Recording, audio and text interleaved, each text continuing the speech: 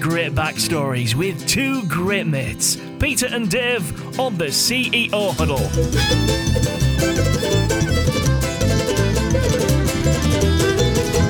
When I was a little girl, just about 21, my mom says if you get a man, you better get a gun, cause he'll do you good and treat you right to the day that you are wed. Then he'll stay drunk and gone all night and beat you till you're dead. You better learn this, the end of that barrel.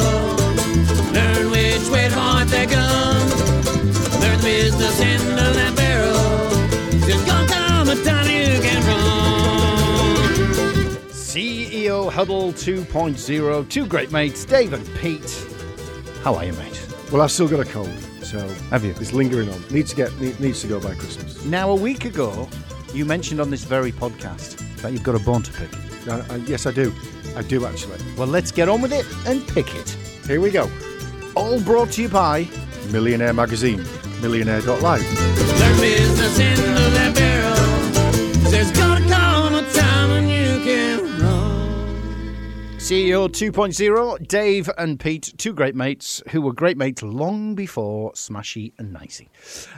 So let's get it out in the open then, great mate. A week ago, we were talking your book, and it was all brought to you in association with... Camel in the Tents. No, the other one. Millionaire Magazine, millionaire.live, the best fashion, jewellery, lifestyle, inspirational people magazine online.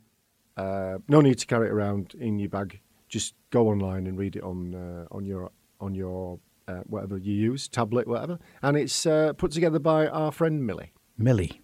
Now, you heard it with your own ears. One of us two is to be trusted.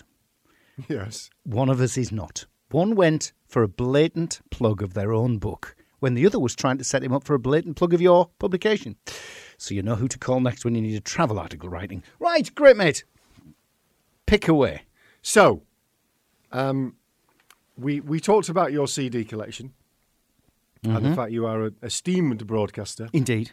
And I then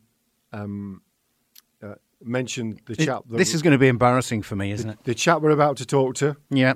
And you said... Who? Who's that? Who's that? Which is... Oh, sorry, mate. But to be fair to you, this is somebody who you might say who's that, but is a legend. Yeah. And I mentioned to you that the other night... Oh, what's the guy called, the AC/DC lead singer? Brian... Knopfler. No, that's not him. I don't know. AC/DC is not my genre, mate. No, it's not mine either. You Google it. I'll look for you. So, he was talking to Robert Plant of Led Zeppelin fame. I know Robert Plant. Okay, we'll get him on then. And Robert Plant said, oh, so-and-so played with the guy we're going to talk to now.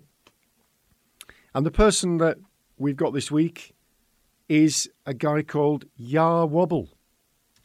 And that's what I hadn't heard. It's like, who's Jah Wobble? Well, Jah Wobble was the bass guitarist for Public Image Limited.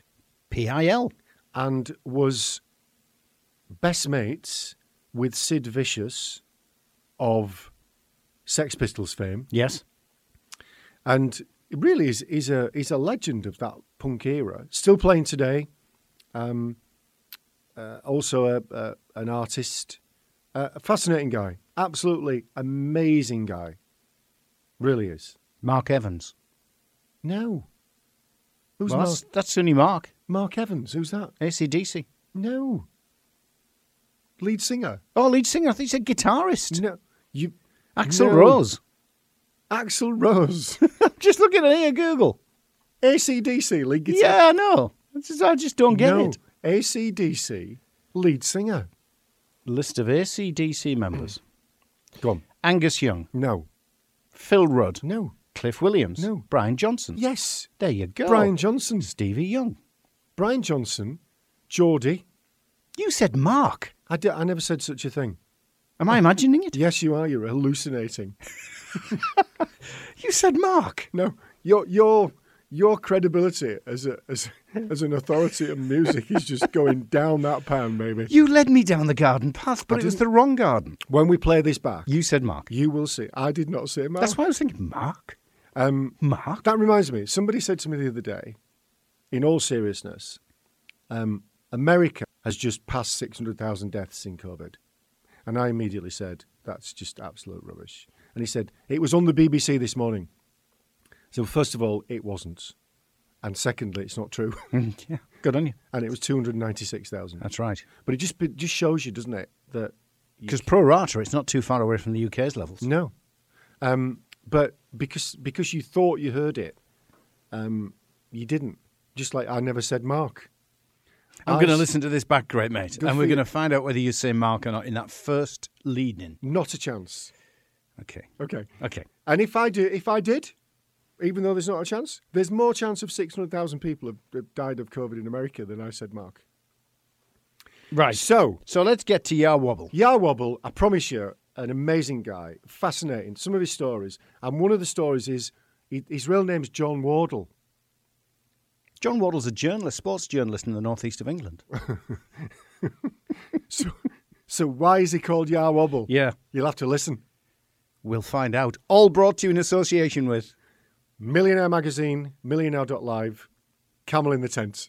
Spreadsheets, GDV, fast cars, or just great backstories. It's Two Great Mates on the CEO Huddle. Their business into their barrel. There's gonna come a time when you can run. Now, this is a place where we believe that everyone should be their own CEO, and if they're not, then somebody else is. And it's all about empowerment. And I'm joined today by somebody who personifies empowerment, somebody with an amazing history, has been described as having created one of the most remarkable and idiosyncratic discographies, easy for me to say, of any musician in Britain during the last 30 years. So I'm delighted to be joined by John Wardle, aka Jah Wobble, and we'll get to why he's got two names. So, John, thanks for joining me. Yeah, nice. Thanks for having me, Peter. Yeah, it's 40 years now. I'm getting right up there. I thought I've been over 5 decades now. 78 I started. 5 decades. So let's start there then. So you're an East End boy, Step. Yeah. So growing up in that kind of world was different to today, or has it changed much? Well, we used to play a lot of croquet, a lot of tennis, and no, he's like, you're not going for that. Yeah. It was very, very different. I mean, yeah, obviously it was a dock area. It would be comparable to northern industrial towns. You know, you had that, what the people call the American term, blue collar kind of attitudes to things. Yeah. Everybody was kind of in it together. Because you all had council, eventually you all had council places. It took a time for some, you know, but eventually you all had council places. And all those council places had a uniformity. There was a uniformity to the society. It was not really the done thing. It was okay to cook. There was still a strong element of being able to educate yourself, that whole adult institution thing, which is fantastic. Like the D.H. Lawrence kind of thing was strong. Yeah. But you know, you wanted to be careful with the individuality thing. You know, that didn't go down maybe too well. You know, you had to be careful about that. Yeah. Or you had to be tough, because you had to be capable of punching people in the nose, because they would surely try to punch you in the nose.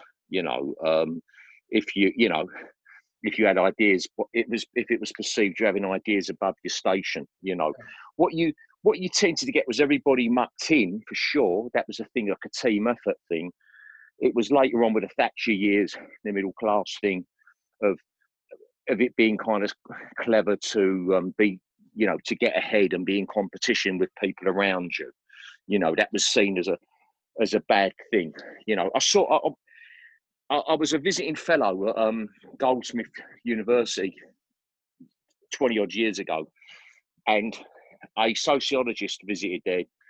He was a well-known guy. He'd studied the full production line for years. So worked with Tom, Dick, and Mick and Harry, and they all went to each other's kids' christenings and weddings of their kids. They'd be there as they started to die. They'd all go. If Tom died, everyone would be at Tom's funeral, and it was a brotherly kind of thing. They all worked they worked together, they played together, they were in social clubs, you can imagine. And then he studied, I think Microsoft, I think it was, and those kind of brands, he studied them. And completely different ethos. You had teams of people, and those teams of people would be in competition with other teams, but more importantly, they would be in competition with each other. And if you did the dirty maybe, or you jumped ahead of your teammates, that was seen as a good thing. Whereas obviously from where we come from, if you worked an angle and blew everyone out, you were likely to take the punch on the nose for that, and worse. Yeah. You did.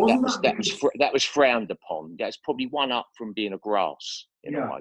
Do you think that was because if everyone's kind of in it together and times were tough then, that's more a bonding experience than when times are, inverted commas, good? Don't you think we bond more when things are bad? Well, I just think look at the time. We've had a lot of, I've never known such, I know this isn't the case for everybody, but generally such a burst of, over the last 2 or 3 decades, people generally have done very well.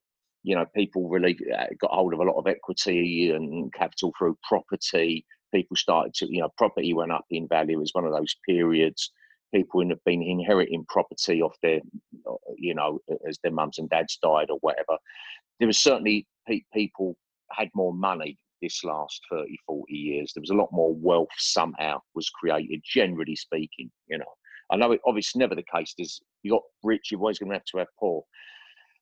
But I've noticed with this lockdown that things obviously have gone the other way. Suddenly money gets tight, things get very difficult for people. But it's a lot of people saying how they've enjoyed lockdown because a pound note's a pound note again, but things are very simple again.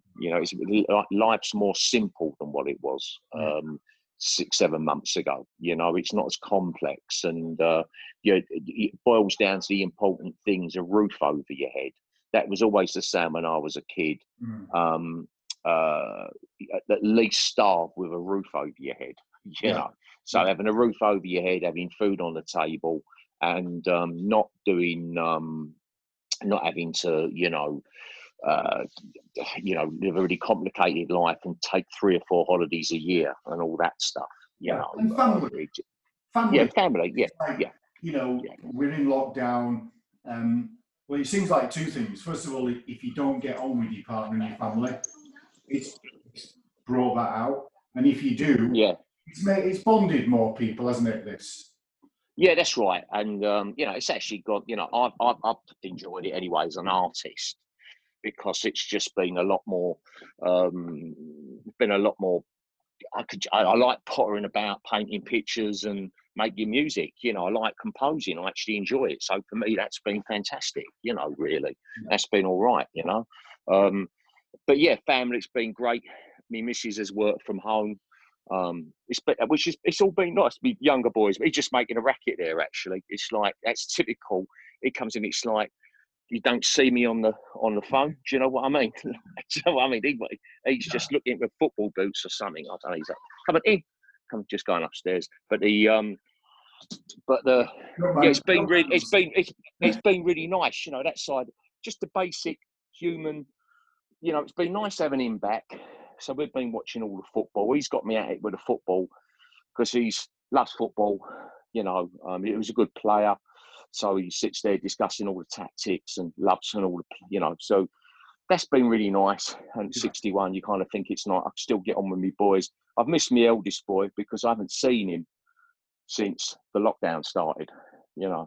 I think he's coming over, I think in a couple of days. He lives in Liverpool with his girlfriend, so I've not seen him. But yeah, so anyway, so I'm rambling all over the place. But yeah, life is simple. There's a simplicity to it, and life empties out a bit.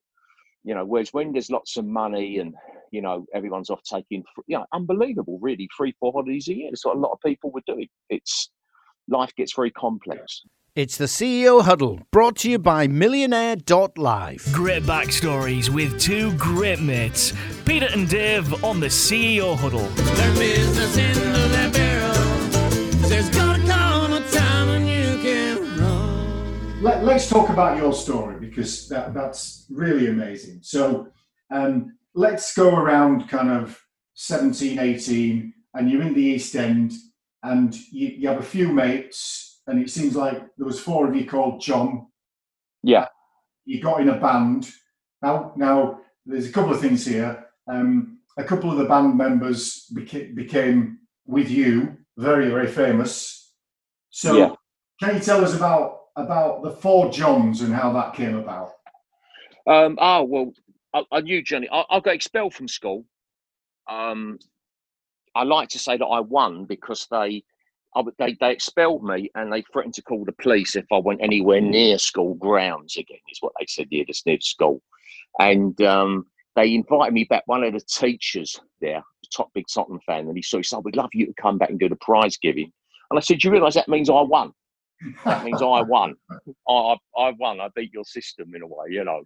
And I actually said, "I can't do it because it doesn't feel right. It means I've won. It kind of sends off a really bad message. You can't do that, you know." But anyway, I ended up. Why did you get expelled? It was a fix. I mean, I was really bad. I was like a career criminal in that regard. I was a very naughty boy, but I actually got fitted up in the end. You know, I was accused of driving a motorcycle actually around a school, which I never did. It was a guy called Ronnie Britton, one of my best mates who's dead now. He'd done it. It weren't me. I wasn't even in school. I was bunking off that day. So that was ridiculous. But it was a fit up all day long, but whatever. You know, as I say, I'd been at it, and I was very naughty and very disruptive and all that. I was a real nuisance, actually, to be fair. Anyway, I ended up at I was bright at primary school. I was a top boy in my class at primary school, you know. But I went there. I just lost it. I went back and did a degree as a mature student in my 30s, so I made up for it, you know. But anyway, I ended up at got expelled from school. Ended up at Kingsway College of Further Education. I suppose it's like a sixth form college, you'd call it now, really. And that's where I met Johnny Rotten. So that was before the Sex Pistols. We become mates. He was about 3 years older than me. He'd had meningitis, so he was going back there. That was the story. And he went back there to do his GCSEs. Sex Pistols come along, so he had it away early. I don't think I got any GCSEs there, to be fair. You know, and it wasn't a bad college. I liked it there, but I was up the road. You know, punk started, and then post-punk and all that. You know, and that was it. So I met John. Sid Vicious, who was also called John, he went there. So he went there. I went there like 74. And then, you know, 75, Sid come over. So me and Sid, John was already in the Pistols. That whole thing had started off. And then Sid had a psychiatrist. And I used to go and see the psychiatrist with him because he was already having, you know, his mum was a drug user, God bless her. And he was a bit of a kid who sometimes didn't have anywhere to stay, Sid. Literally, you know, he stayed with a dear friend of mine. He stayed there. I didn't even know my mate knew him at that time, but it turned out he'd put him up even. His mum had been, as I say, a bit of she was a heroin user, and that's been documented, you know, so she's dead now. She went off to Ibiza with him, which was a bit of a hippie hangout at that time, you know. And then they come back and they lived in Tunbridge Wells, they lived in Bristol. And he actually had a bit of a Bristol twang, apparently. So a lot of my mates who knew him would put that accent on, like, you know, around him. But they looked after him because he came to London to the East End. They had a council flat up the top of a tower block in Queensbridge Road. And he had a bit of grief. He dressed as Ziggy Stardust, you know, so you would get grief. And by all accounts, he was quite game. He'd have a fight back, you know. Him and me mate, Terry, who put him up, fell out because there was a party around some geezer's house in Hackney, and Sid could get on with speaking, could get annoying and start getting aggressive and get on to people a bit, and he started throwing his weight about a bit. And my mate Terry, I did a radio documentary on it actually. Terry said, well, I lost me rag with him eventually and I had to shut him up. And I just reached out for the nearest thing at hand, which was a meat fork, and plunged it in his neck. He said, you know, and our friendship was never the same after, he said, you know. So anyway, that was Sid. And I used to go and see a psychiatrist at that time, Sid psychiatrist. And this bloke was very well-meaning, kind of Hampstead egghead kind of bloke, living in one of them sort of... You went along with him, or just for Yeah, you? well, the reason being, that sounds like the bloke that...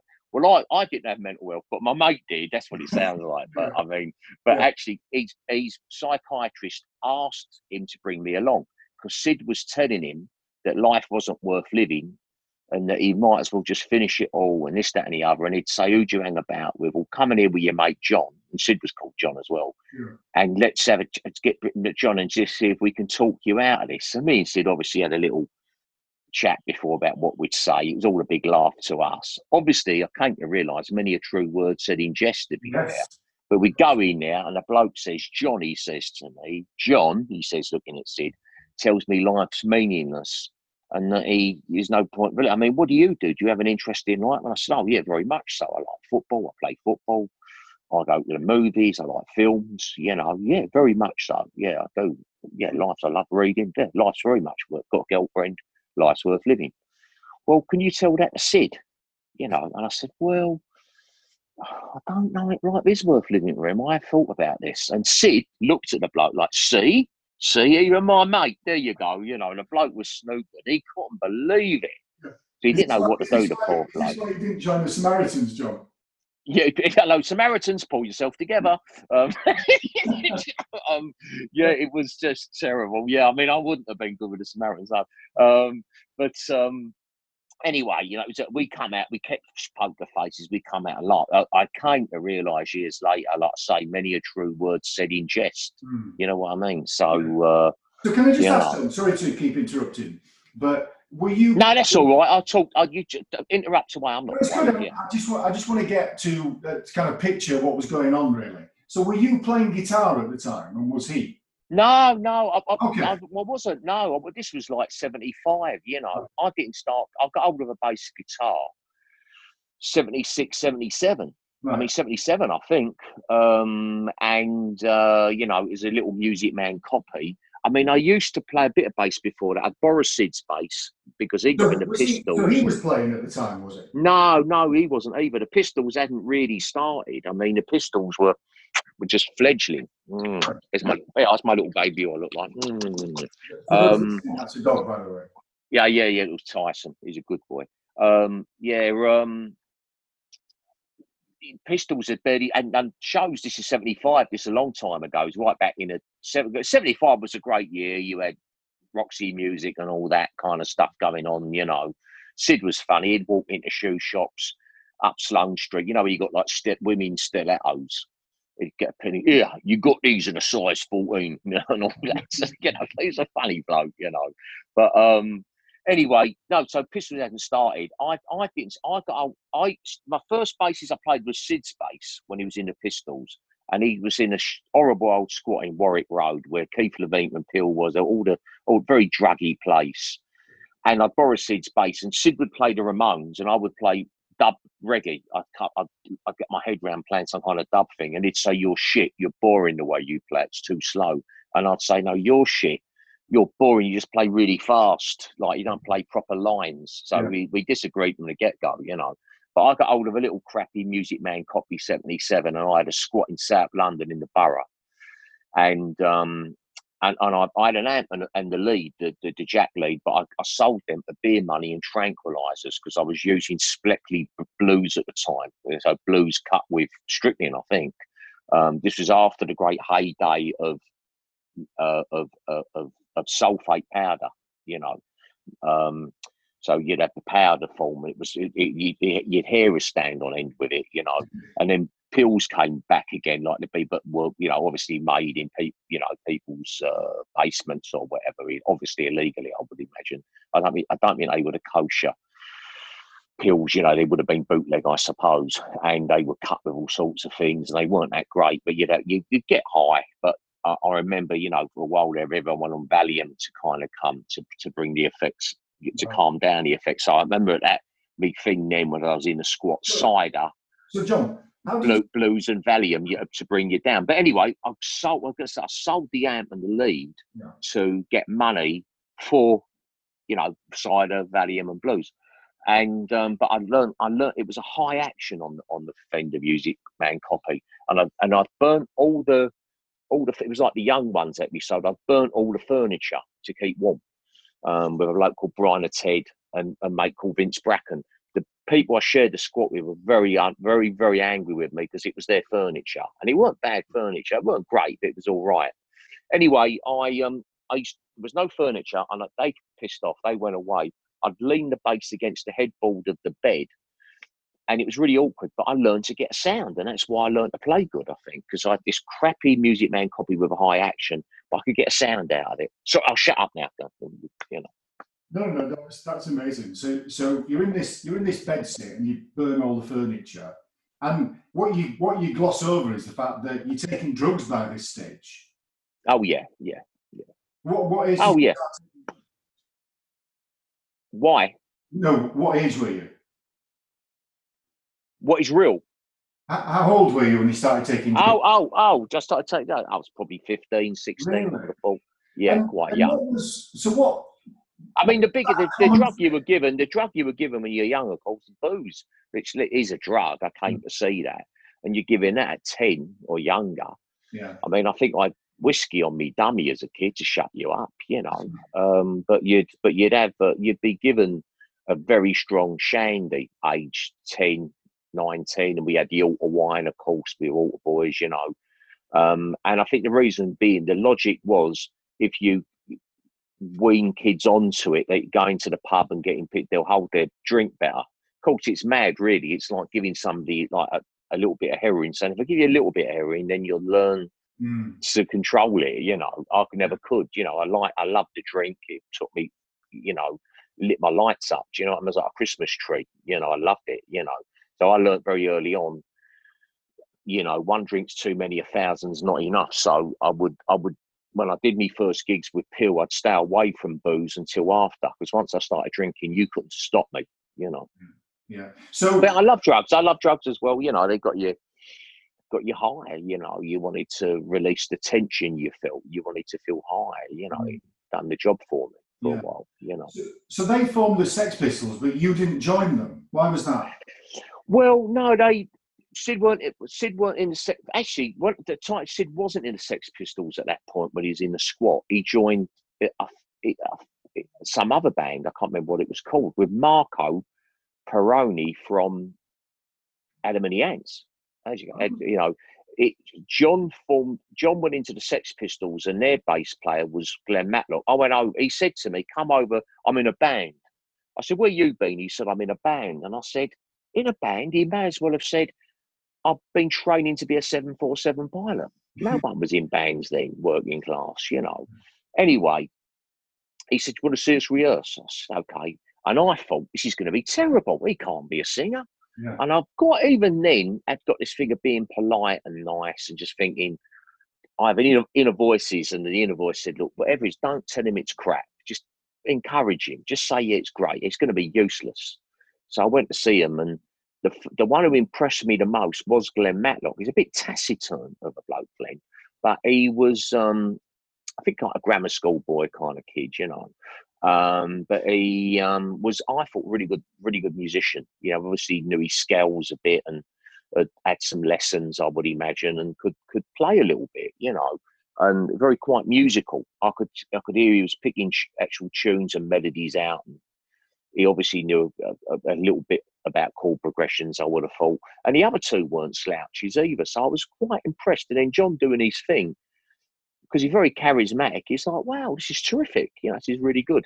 But they stupidly really kicked Glenn out and put Sid in. It's probably their demise. That was, I guess that didn't happen actually till 77 or something, I suppose, or 78. 77 it would have been, yeah, I guess. It's the CEO Huddle, brought to you by Millionaire.live. Spreadsheets, GDV, fast cars, or just great backstories. It's Two Great Mates on the CEO Huddle. Their business into that barrel. There's gonna come a time when you can run. Without Sid Vicious, would it have been the same? Would they become? Oh, they had big success before Sid joined. Oh, did they? Oh yeah. He was, they were a big band then, Peter. Yeah. Sid was actually seen as a strange move, really, as I recall. Glenn was really, it was that. Never mind about the bollocks and all that was done with Glenn, not Sid. Oh, I see. Right. Glenn was that was everybody was really shocked when Glenn got put out. Yeah, very much. Yeah. Yeah. And then Sid lasted, I think, just a few gigs. He couldn't really play, and he ended up, he did the American tour and he'd be cutting himself and this, that, and the other. And he, didn't last very long, and then that ended. John started Public Image and he phoned me and, do you want to be in a band with me? I'm like, yeah, I'll have some of that,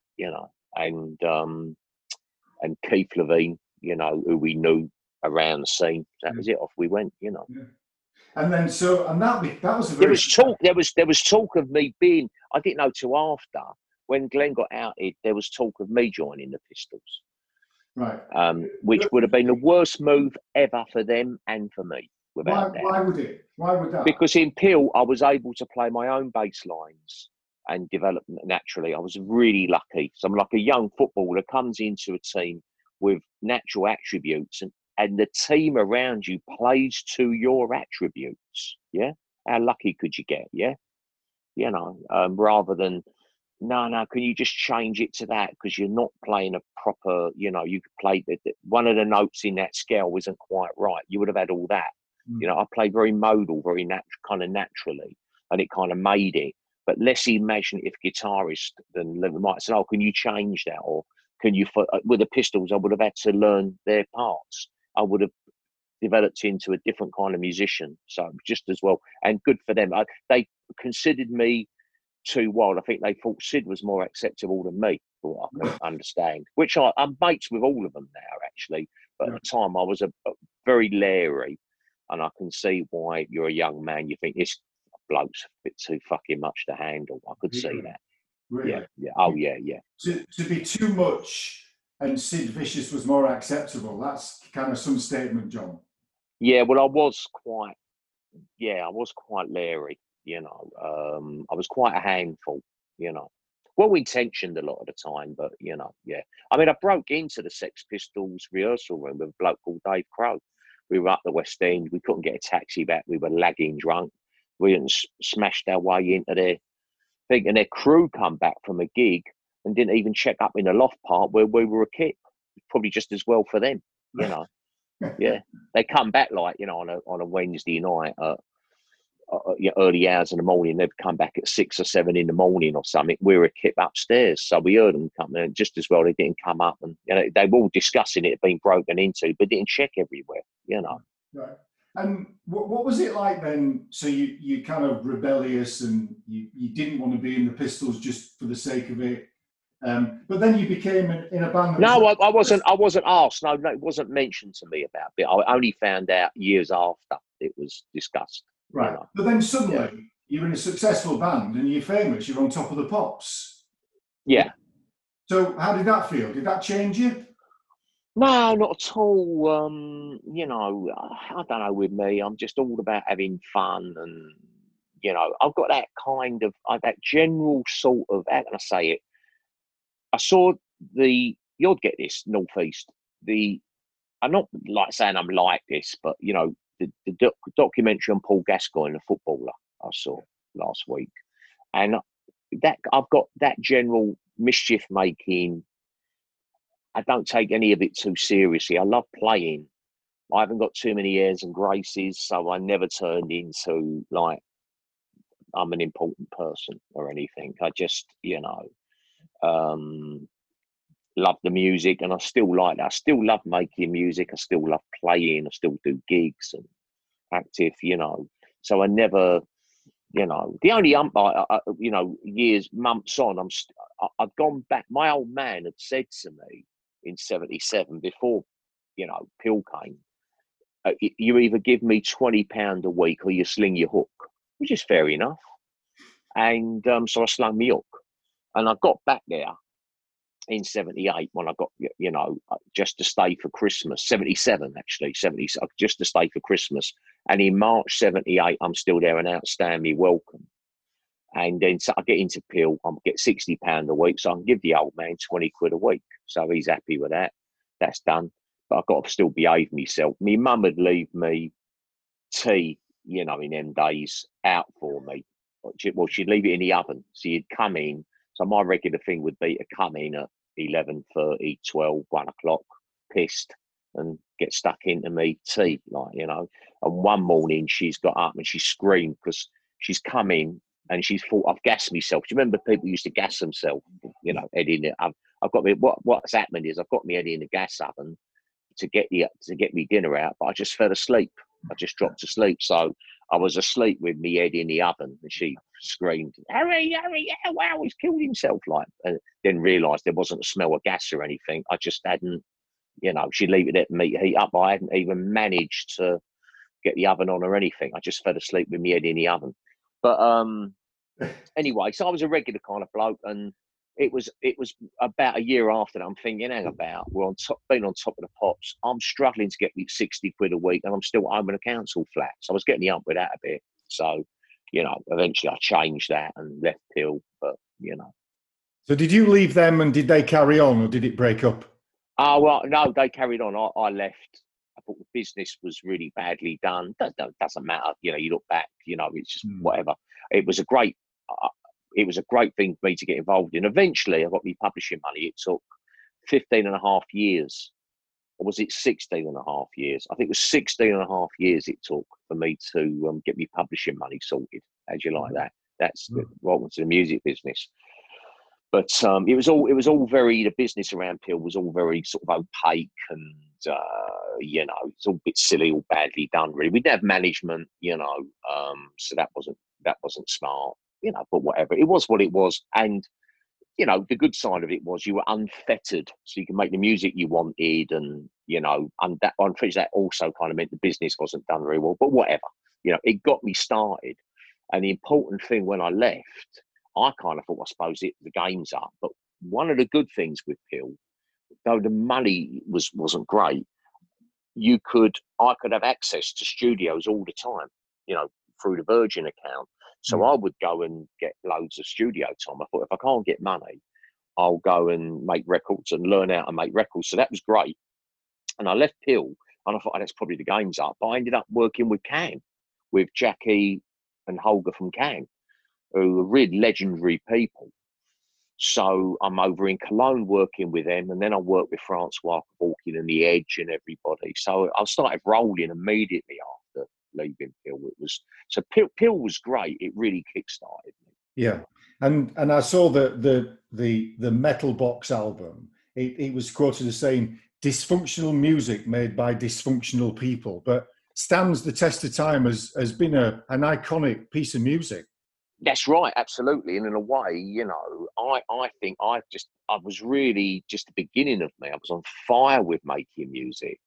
And I think where their heads were at a little bit, John and Keith, I think was a little bit more kind of business wise. I don't think it was the impression I kind of got back then was, it was more about kind of getting to New York and, kind of staying in New York and hustling, on the scenes kind of thing generally, as well as making music. I didn't, whereas for me, it sounds like I'm looking down my nose, and I'm not. We all hustle, we all hustle and do what we got to do in the music game to survive, and but at that time I did I was really serious, about music and fusing different types of music, and I was on fire with it at the time, and so in a way, Peel were very slowly. We only did 20 shows, I think, in 2 years. It was very few shows, and I wanted to do more. I was really wanted to do more, and I wanted to, make ideas for all kinds of music, which I went on to fulfill. A lot of I was getting that I did with what came to be called world music. but that was a big thing for me, doing stuff, working with musical styles from around the world and people from around the world, and incorporating jazz and stuff. I was listening to a lot of Miles Davis at the time. So it was the best thing, I think, to move on from Peel. I was only 2 years in it, but we did a couple of great records, because I think the first album was really good as well. And like I say, I think for me it was a good move for me, my development as a young fella. It was a good thing. And you kind of glossed over that, but you did something with The Edge from U2. Yeah, that's right. That was with Francois Kevorkian, the producer, had worked with him. He'd worked with him in I think, what was it, Bloody Monday, Bloody Sunday. I think he'd done a remix on that track, and I think he'd done the remix. I can't remember one or two of the other things, so he knew them. So he got on with The Edge, and so he asked The Edge to come over. And The Edge was a really nice guy, so he'd come over to work on Snake Charmer. And Francois went on, Francois K. When we used to call him Frankie. Well, they say that I'm going to anglicise your name, so you're going to be Frankie, which he didn't like. Just hey Francois, I'll turn him into a Frank. And I like the dull ploddingness of making everything Anglo-Saxon and dull somehow. Do you know what I mean? Take all the glamour away from him. That's what I say. But anyway, he and when The Edge came down to the studio that day, he was for the first day. I was having a big argument with Frankie. So I had to say to me, look, listen, I know you are. Give us a second. I'm just, no worries. And so I had a big argument. You fucking this and that, over some bullshit. I'm sure I was completely in the wrong. Let me say that. And it's all right, son. Nice to meet you, and all that. I was just sounding off. And it was a great album, so Holger and Jackie played on that as well, So, it was all good, Yeah. And in amongst all this, you had a problem with alcohol and maybe drugs as well. And so how did that affect things? Well, that's it.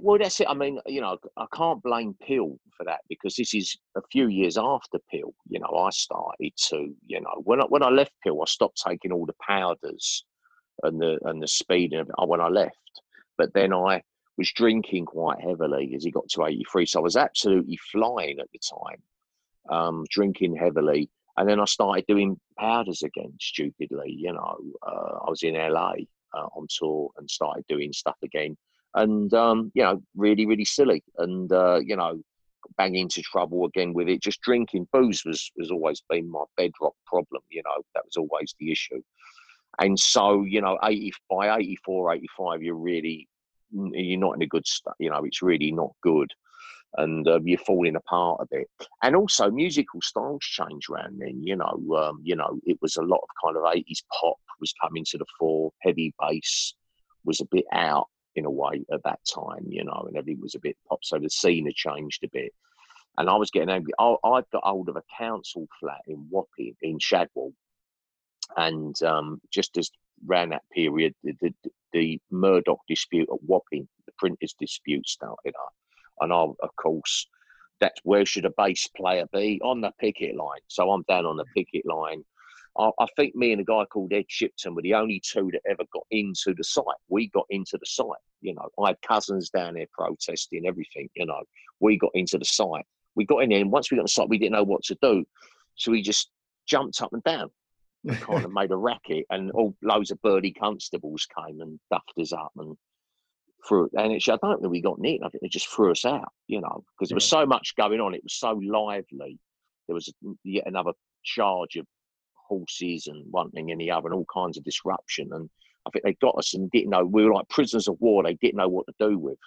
And so they give us a couple more clumps and that was and pushed us away. Got us out of sight, because it was panic stations that particular night.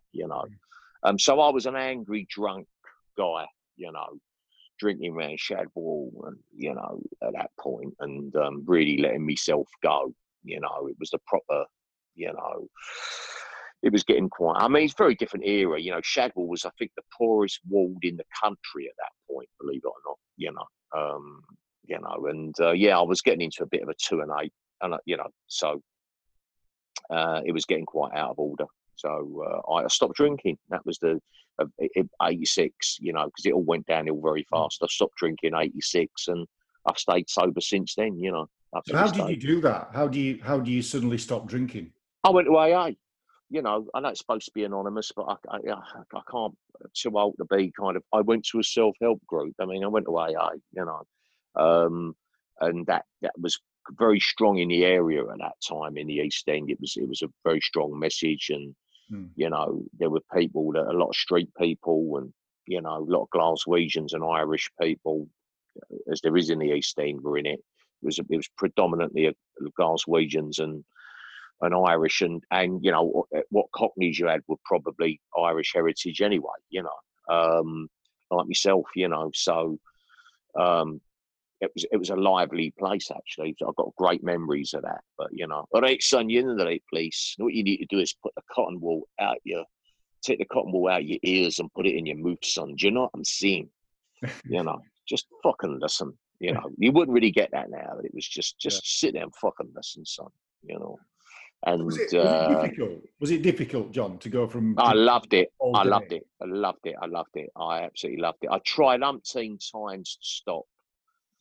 And you know, for me, it really worked. You know, I got the message, and you know, okay, you have the withdrawals.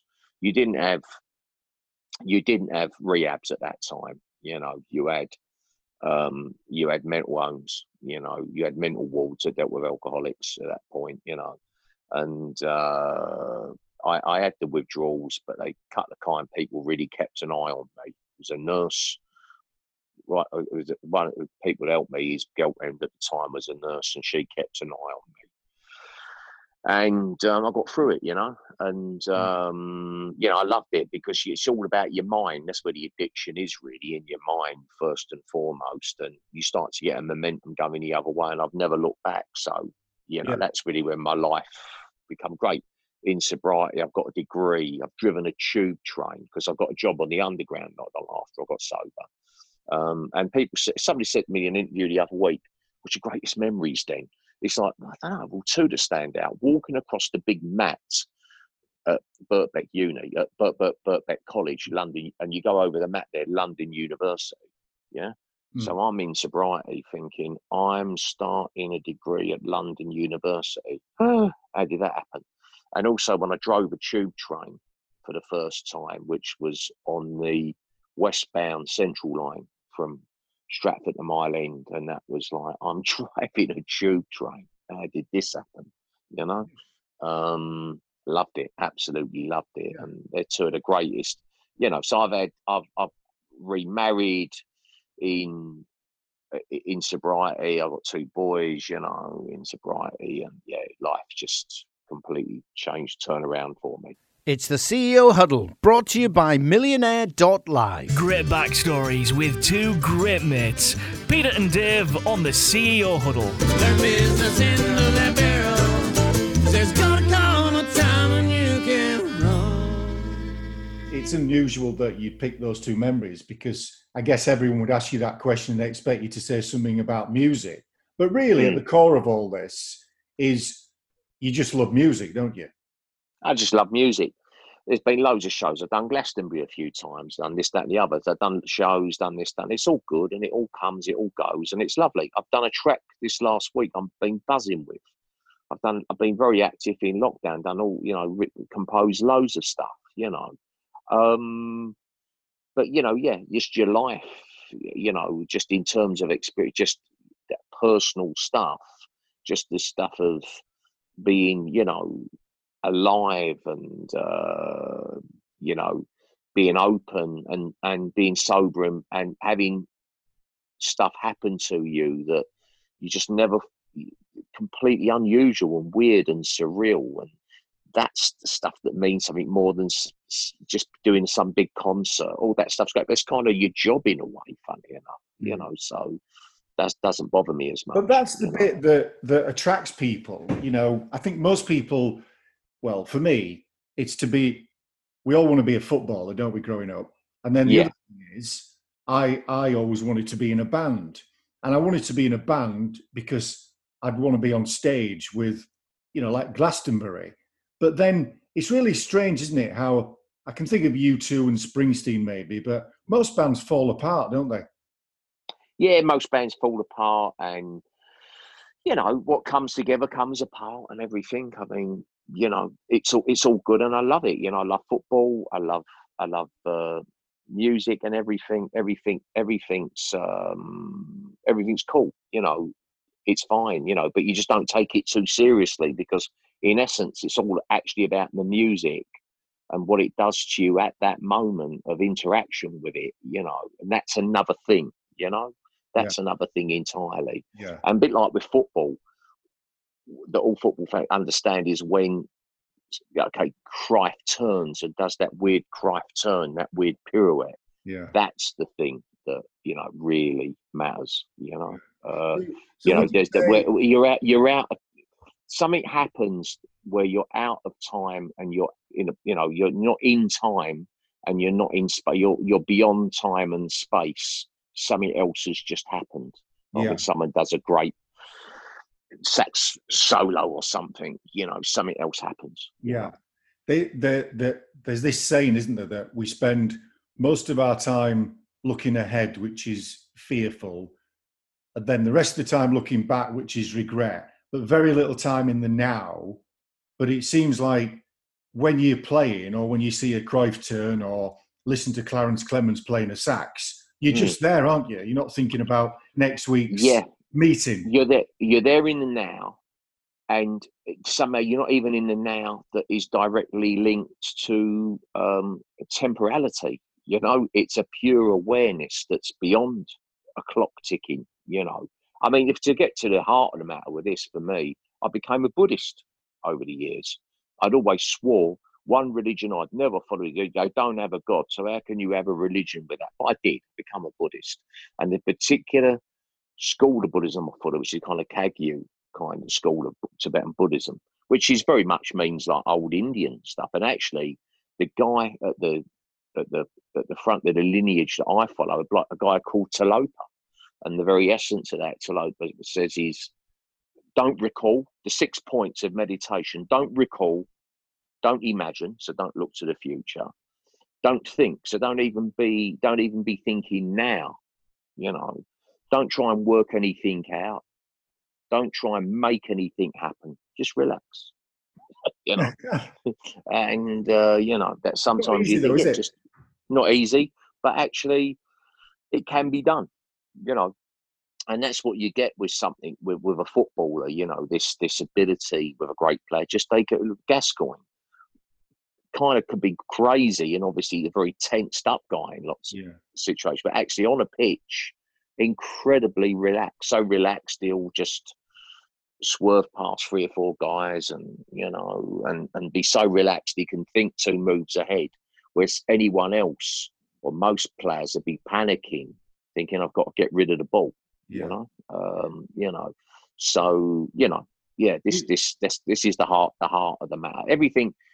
It's all phenomena. It's all phenomena, you know, and you got to be careful. I suppose in a way that's with the music, I don't make a big deal. It's just phenomena.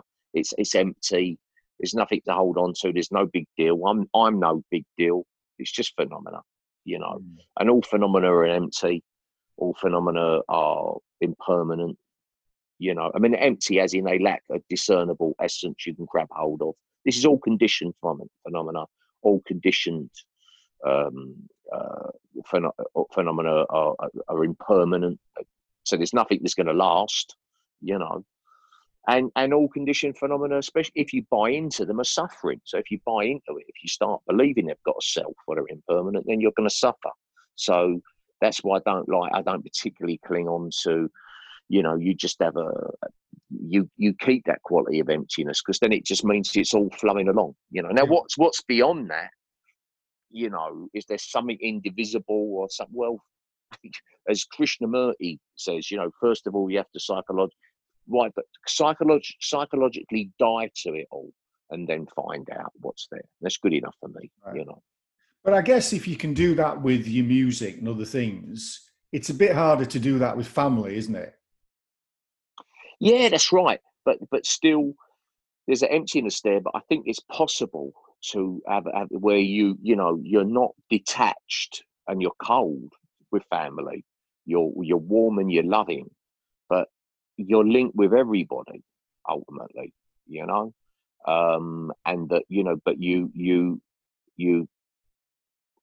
able to be relaxed and you're fine with everybody and you're loving with your family. And it's tempered with this sense.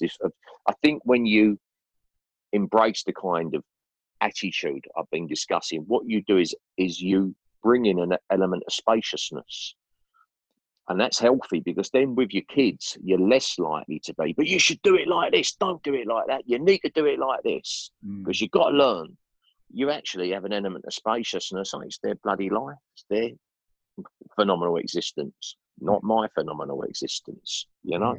So that's fine. Then it's all no big deal, and you're more loving than you are otherwise. So you've actually got more love in that situation than you would have when you're clinging on, and it's all conditional love anyway, because they're a mere kind of expression of your ego, you know. Although I did say that to a lifestyle coach once at a party, so I can be all this nice talk. I can be a fucker.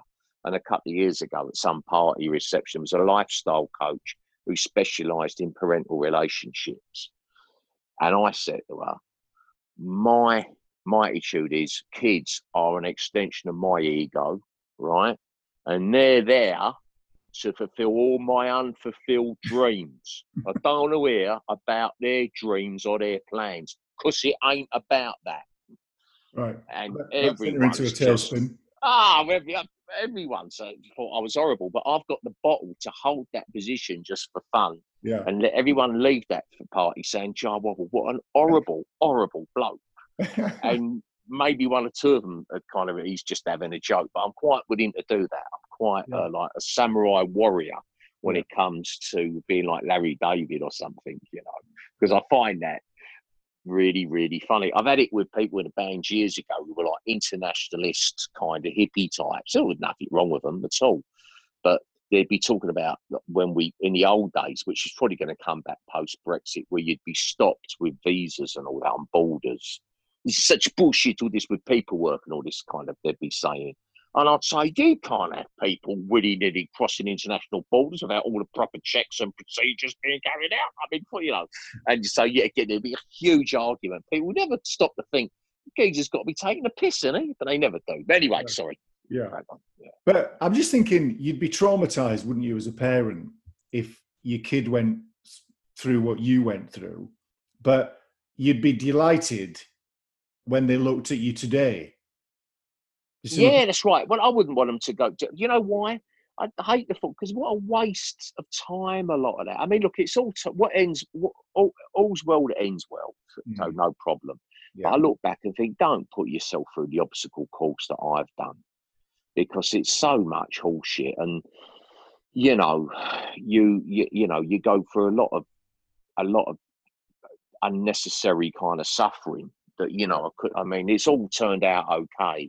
But yeah, you don't need to, for all the fun with these hard drinking stories guys like me come out with and all the fun tales, there's a lot of suffering there as well, you know, and a lot of horseshit, and actually at heart, a lot of immaturity. So you'd if my kids were like that, you'd think, well, ooh, bloody hell, you know. Is there a time, John? Is there a time that sticks out as the worst time?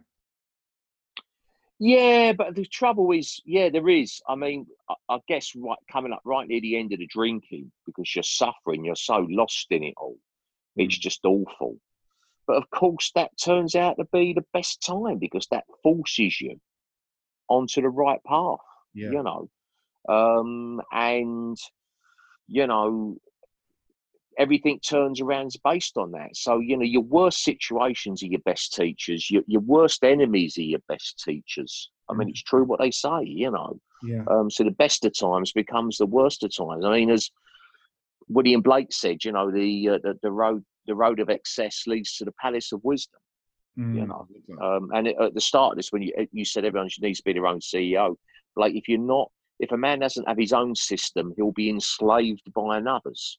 Yeah. So you kind of go through this pain, you come out of it, and you kind of own yourself, because one of the things that happens in that process is you take absolute responsibility for yourself, you know, and all that, and then you realise as well the harm you've done. So you do have this thing of kind of try at least in a situation not to do any harm, you know, at least, you know. So sometimes with your kids and that, you think, John, probably the best thing you can do at this terms is shut up and step back, you know. Not easy to do, but sometimes that's the best thing you can do in life. And looking back on the flip side, what's the best time? Now? No, like right now. Yeah. Yeah, right this, yeah, why not? Yeah, right now, because that indivisible thing is always there, shining bright somehow. So that never stops, that never takes any time off. It's always there. I'm either in tune with that or I'm not. When I'm in tune with it, I haven't got a great big ego going. No. And that's always the best time, whatever it is. So in other words, how good I feel isn't contingent on selling a lot of records or doing a concert, having a load of people love you, because that's just temporary phenomena, you know. And I do know that even in the best of times, the godlike realm, this is one of the reasons I like kind of Buddhism I follow, where the God realm that's just as bad as going to hell. Just bad. It's just as bad, because it's all illusionary. So you've got a God, you do some good deeds and you have some good karma and you reach a nice state of samadhi and everything's good, but then you fall from grace, and then the fall is even worse than for being a normal suffering person. So, you know, even in the greatest state, that's the whole thing of being a human being, there's always, even the most sublime point, there's a small part of you that's diseased, is dis-at-ease, is uneasy, is suffering slightly, you know, somewhere. It's part of you. As my mate Biddy used to say, he was a great teacher to me. He said, human beings, we're here because we're not all there. That's the point of being here. And that's it, you know. And yet again, with the Buddhist thing, you're human, you're right in the middle there. You've got the lower realms, some of it's kind of mental states, and the higher realms of the gods, you know. Actually, you're better off to be human, because there's great potentiality to change, to have change. So you can make you've got the opportunity in this physical form to make great changes in your life, you know. And that explains why, be it a musician or an actor or whatever, why, you know, they become successful, make millions, and then they go into therapy and they're depressed. Oh, absolutely, yeah, because you have everything your own way. It's taught me with lockdown. I'm not a gardener. A guy comes, mate Ed comes and does the gardening here. And I never had a garden as a kid, you know. Well, obviously with lockdown, he ain't come. It's just like, you know what, it's nice to get your hands dirty, you know, and just doing your basic, just looking after yourself, keeping your gaff clean, keeping yourself clean, keeping everything clean, right, is a nice thing to do, you know.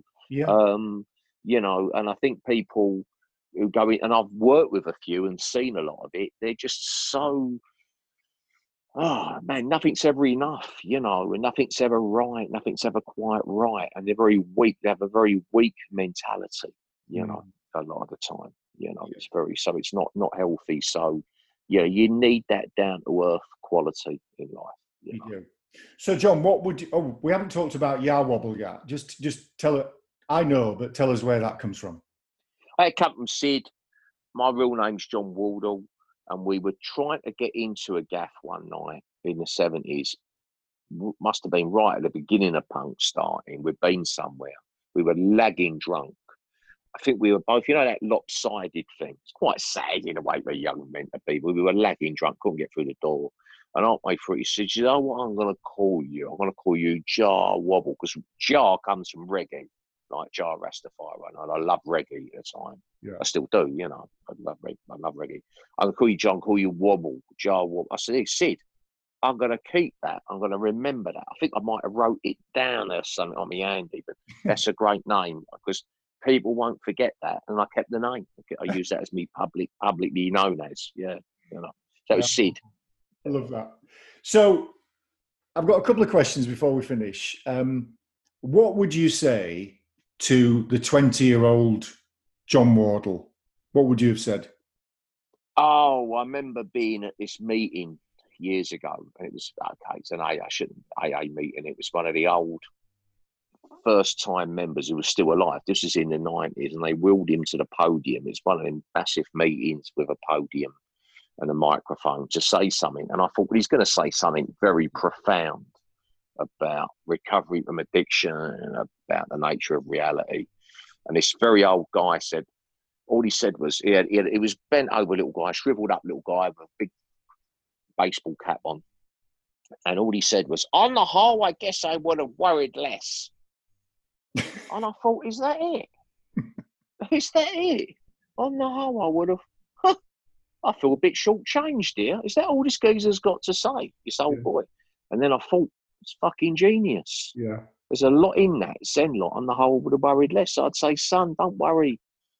Don't worry, relax. Just relax. And, you know, what I needed was an arm around me anyway.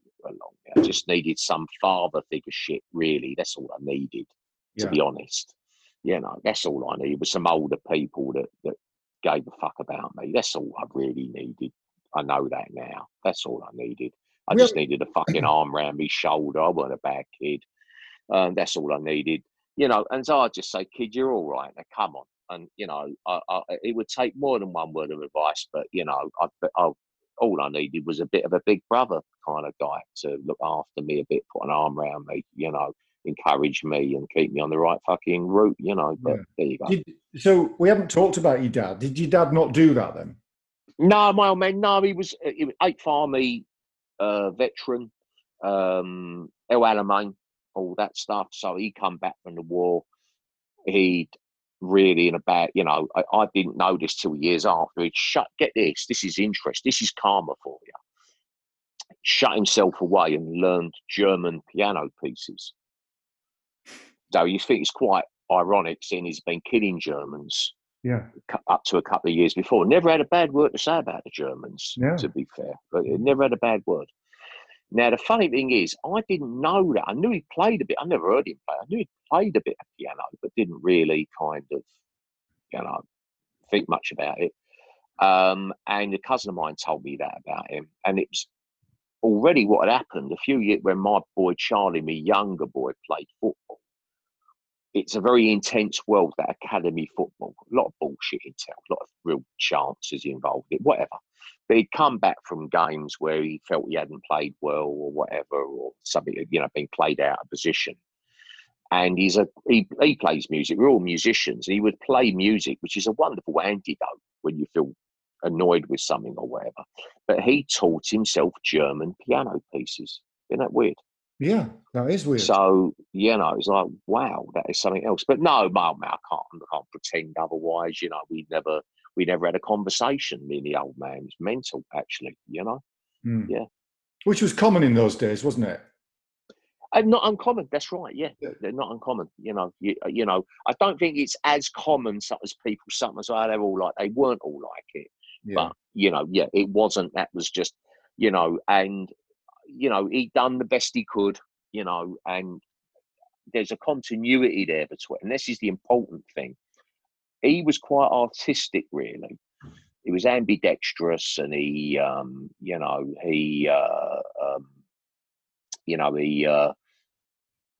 could paint. He could kind of do. He could paint. He could draw a picture with one hand and do sums with the other. You know, he was completely. Do you know what I mean? Yeah.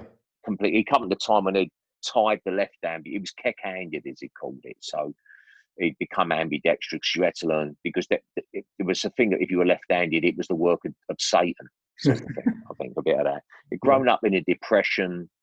You know, that it was tough. You know, I mean, I know that his brother Terry became a Catholic priest, and they used to do a jig for farthings at Stepney East Station, the trains going out to Southend and all that, they'd do a jig for the commuters to throw down farthings.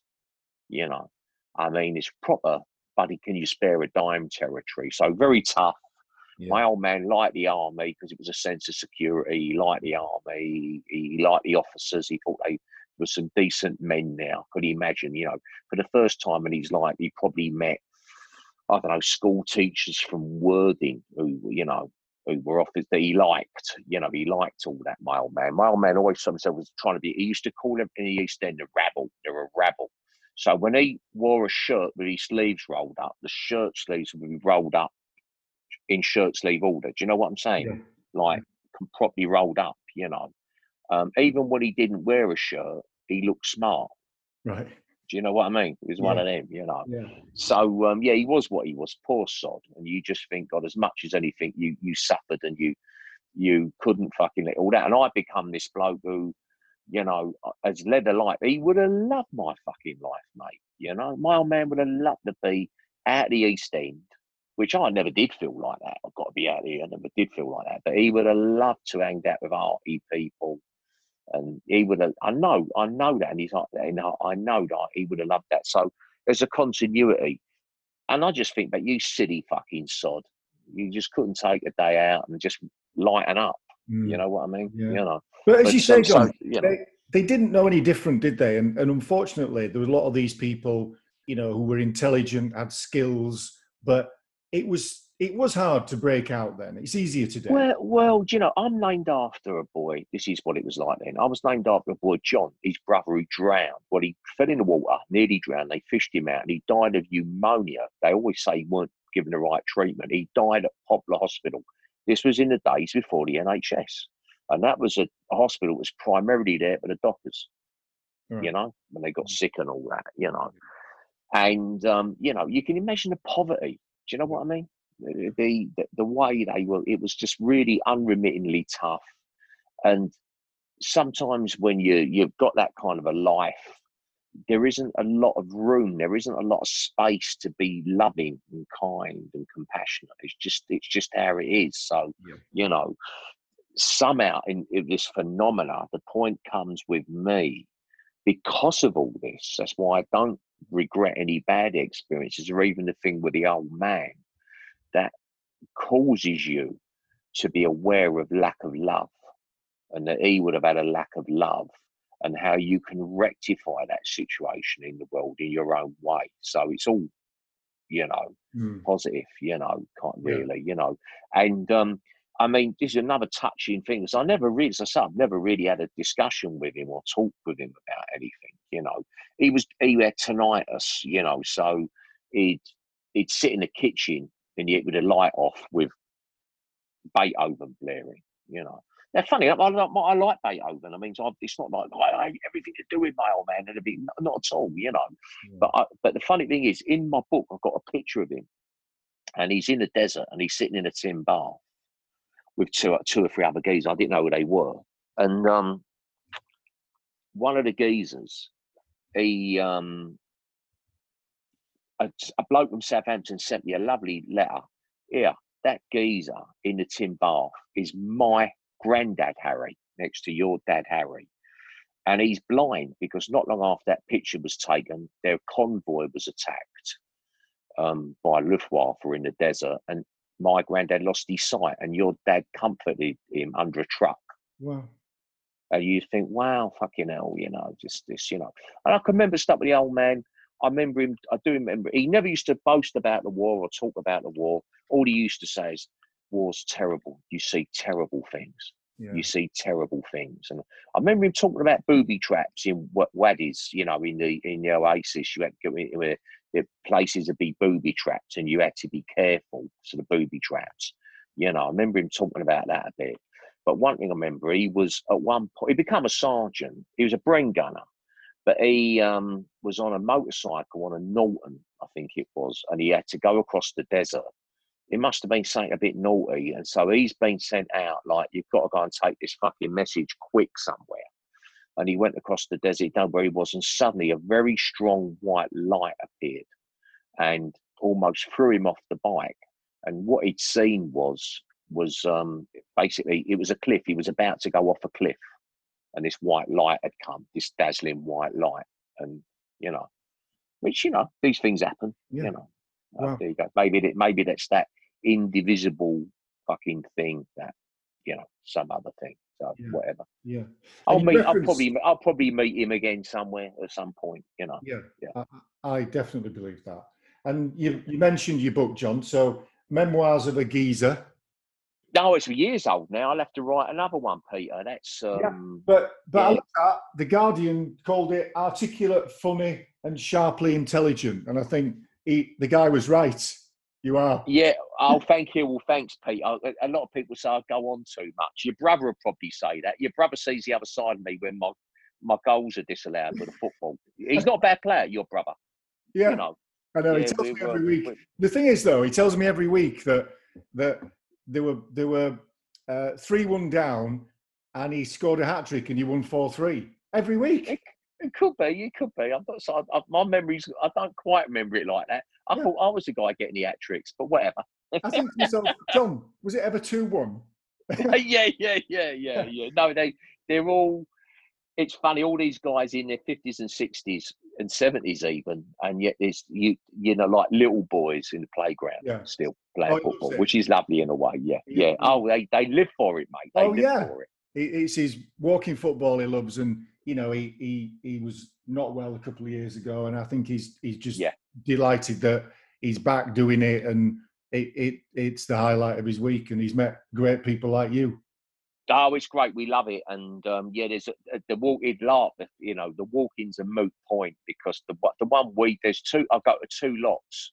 One on a Wednesday, it is kind of walking. The one on a Friday is a little bit rougher, and it's it's kind of like giving out. It'd be like giving out speeding tickets at the Indy 500. I mean, everyone runs. So it's just mad. Really. Well, it's instinct, isn't it? John still thinks he's 29 with his when he's getting ready to go out on a Friday night. Yeah. Well, that's right.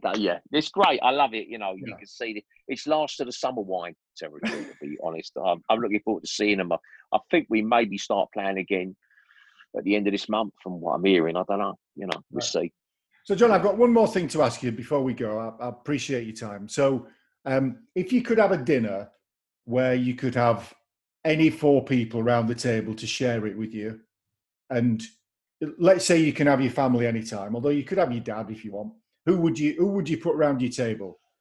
Oh, God. This is saying, I'm so happy with me lot in life. There's no one really that I'm desperate to meet. You can't have a meal on your own. Yeah, I do. Well, I often do it. I eat at a place called the Chelsea Arts Club, and I often have lunch. It's a lovely gag. I often have lunch on my own there, and I love having lunch on my own because I sit there. The staff are lovely; they really look after me.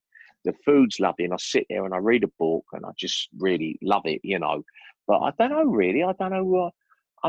What about Miles Davis or anyone like that? Yeah, well, even Miles, I don't know if I'd like Miles. I don't know. I think he was an amazing teacher. I don't know if I'd want to meet him.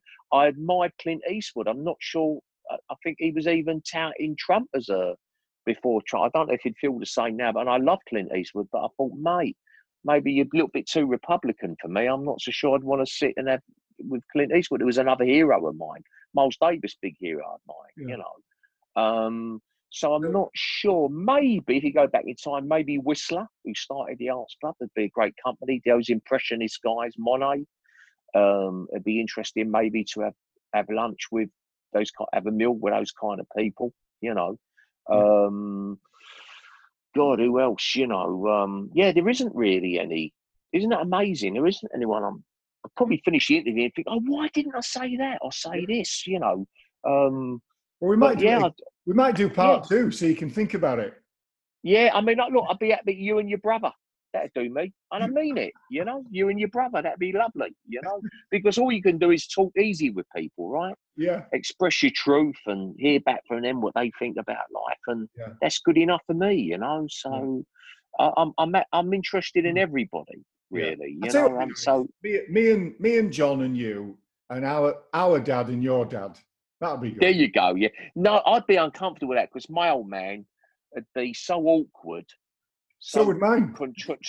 Oh, then that's all right then. Don't worry about that. Yeah. Oh, that's good. That's okay then, because my old man would be so contrary. Yeah. That you know. Yeah. Yeah. You know. Yeah. But that's great. They'd be happy as Larry, as they say, because see, straight away you say that. It's like, oh, I'm uncomfortable at the thought of it. It's like, I'm almost going. When in my old man, I'd want to adopt the fetal position. Like, oh no, you know what I mean. If we went somewhere, almost the better the food, the worse my dad would say it'd be. Oh well, my old man, just forget it. Like, he wouldn't be having it. And I took to a very up-class restaurant. We went. Tottenham got trounced by Chelsea one night. Like, the old man was a Millwall fan, Millwall, West Ham, and I've become a Tottenham fan because of Greasy. We went to see Tottenham. They got trounced 4-0 by Chelsea. I took them all to this really nice posh place. And first there was an art exhibition in the bar. And my mate Woody Connor said, I'm not having it. Look, all out of focus. If I put a photo like that up on my wall at home, my Lizzie go, you gone fucking mental, he said, you know, because it's all blurry. You know, we went in a restaurant and they bring all the steak and the lamb and all that, all bloody. And my mate Gibbo, God bless him, lovely guy, but used to sort with football tickets out, said, oi, hang about, oi. Wait up, are you trying to fucking kill me? That could kill somebody, that. You know, I said, I'm trying to say, no, mate. That's how they have it. It's a French way. Well, I ain't fucking French. I ain't fucking French. Yeah. You know. But there you go. Nice one, Peter. Yeah. John, thanks for your time. It's been an absolute buzz. Lovely chatting to you, mate. Give me love to your brother. I'll be speaking to him soon anyway. I'll be calling him straight after this. Nice one, Peter. Take care, John. Cheers now. God bless, mate. Bye-bye. Jah Wobble, great mate. Yeah. Star. The stories. I can see the smile on your face just talking about it. Well, first of all, I just felt so privileged to talk to the guy. An amazing guy. What a life. You know, you think, you write your life story. Many cases, what would you write? Yeah. He's got 5 books in him. Yeah. And the way that he was a addict on all kinds of things, as most of those people were. Yeah. So he was almost the same as Sid Vicious, but ended up in a different place. Fantastic. And we should get him on again. Yeah, we should. We should do an update, and then we can. He's got so much to talk about. Yeah, huge amount. But he can't come on unless you know a little bit more about his music. He can't come on unless I call him Brian Johnson or Mark, whatever you. Well, that's what happens. You see, when you say great mate, who was the guitarist for AC/DC called Mark? I never said that. And suddenly, the answer you want is lead vocalist, not guitarist, and he's not called Mark. He's called Brian. I said it must be the medication. I said Jah Wobble was the bass guitarist for Public Image Limited, and the AC/DC lead singer was interviewing Robert Plant. Okay, was obviously then my medication. Your medication. We're nearly at Christmas. Oh, I mean, you should write in and complain. I'll write a letter. Dear great mate, I'd write to complain. Yeah. Do you know what we should do one week? We should go through your CD collection and things would just come out, wouldn't they? You know our albums. Do you remember this? Do you remember this album? Yeah. And the first CD I ever got was the Pet Shop Boys. And I was given it when I was inside a radio station, which was called, has it switched? Because it was definitely in Stockton. A radio station called Radio Tees, local commercial radio station. Yeah. Don't think it had switched to its new name, which is TFM. And somebody went, do you want this? And I didn't even have a CD player at the time. No way. Yeah. So what did you do with it? I've still got it in my collection. No, but did you... I went down and bought a CD player. Whoa. Because I knew I'd need one. Yeah. Amazing. And now you don't. We were talking the other week about graphic equalizers, weren't we? Excellent. I mean, that when I was a kid, well, sort of 16, 17, 18, I bought a graphic equalizer and I connected it up and it must have had 20, well, rather like the desk. Yeah, in front of us. Yeah. And I was moving them all. Yeah. Kilohertz. Yeah. the like minus 335 kilo. Adjust your bass, your middle, And your treble. And I couldn't detect any difference in the sound, but I felt good. I felt like a producer. I think I'll have some more of that. And I used to sit there with my headphones on, mixing the music. And now it's done mostly automatically. Oh, graphic equalizers. They were amazing. Well, we have the next level of graphic equalizer on this radio station that we're using the facilities of when just before it goes to the transmitter. It's an automated processor now, which basically takes in your signal, sees what you're missing, what you've got too much of, does it all automatically, and then pumps it out. Ooh. So that magic of being able to self-select is all gone. Yeah. Yeah. But you're still doing it there. Are you still doing it there? I'm doing our levels, great mates. Yeah. So how loud you are. Okay. And how loud I am, or not, as the case may be, and we adjust. I think my wife would quite like that. I'm not going there. I refuse. She'd love to adjust my levels. I'm sure she would. Have complete control of your levels. Bless her. I'm glad you went that direction, mate, because if you'd have start mentioning my wife, she's a Kiwi, she's taller than me, and the hacker on a morning is very frightening. Oh, be careful. Yeah, indeed. So we should, at some stage, we'll talk about rugby. Yeah, we will. Because I am involved in a rugby club. I wonder if I can... Do you know what, Grim? I tell you who I got to know pretty well. Do you remember Inga the winger, the All Black, Inga Twigamala? Twigamala, I do. He was at Newcastle Falcons. Yeah. And when he was at Newcastle Falcons, I was at Sky Sports and I was the Northeast Sports reporter. And I did a big feature with him and go close to him. I'll see if I can track him down, see if he remembers me. Yeah. And if he does, we'll see if we can get him on the podcast. Yeah. He's back in New Zealand now, so it's going to be a bit of tracking to do. Yeah. But he'd be a good guy. I remember him. Yeah. Inga the winger, he was nicknamed. So we'll talk about that. Yep. And then Christmas. Ho, ho, ho. Yeah. Man with white beard. Yes. It'll be a strange Christmas, won't it? Well, by the time people have probably listened to this, we'll have had Christmas. And we'll be talking about what about the new year. Oh, yeah. And it's all brought to you by Millionaire Magazine, Millionaire.life. And if you're looking for a New Year present, if Christmas isn't for you, then Amazon camera in the tent. Thanks, great mate. Great backstories with two great mates, Peter and Dave, on the CEO Huddle. Learn business into that barrel. There's gonna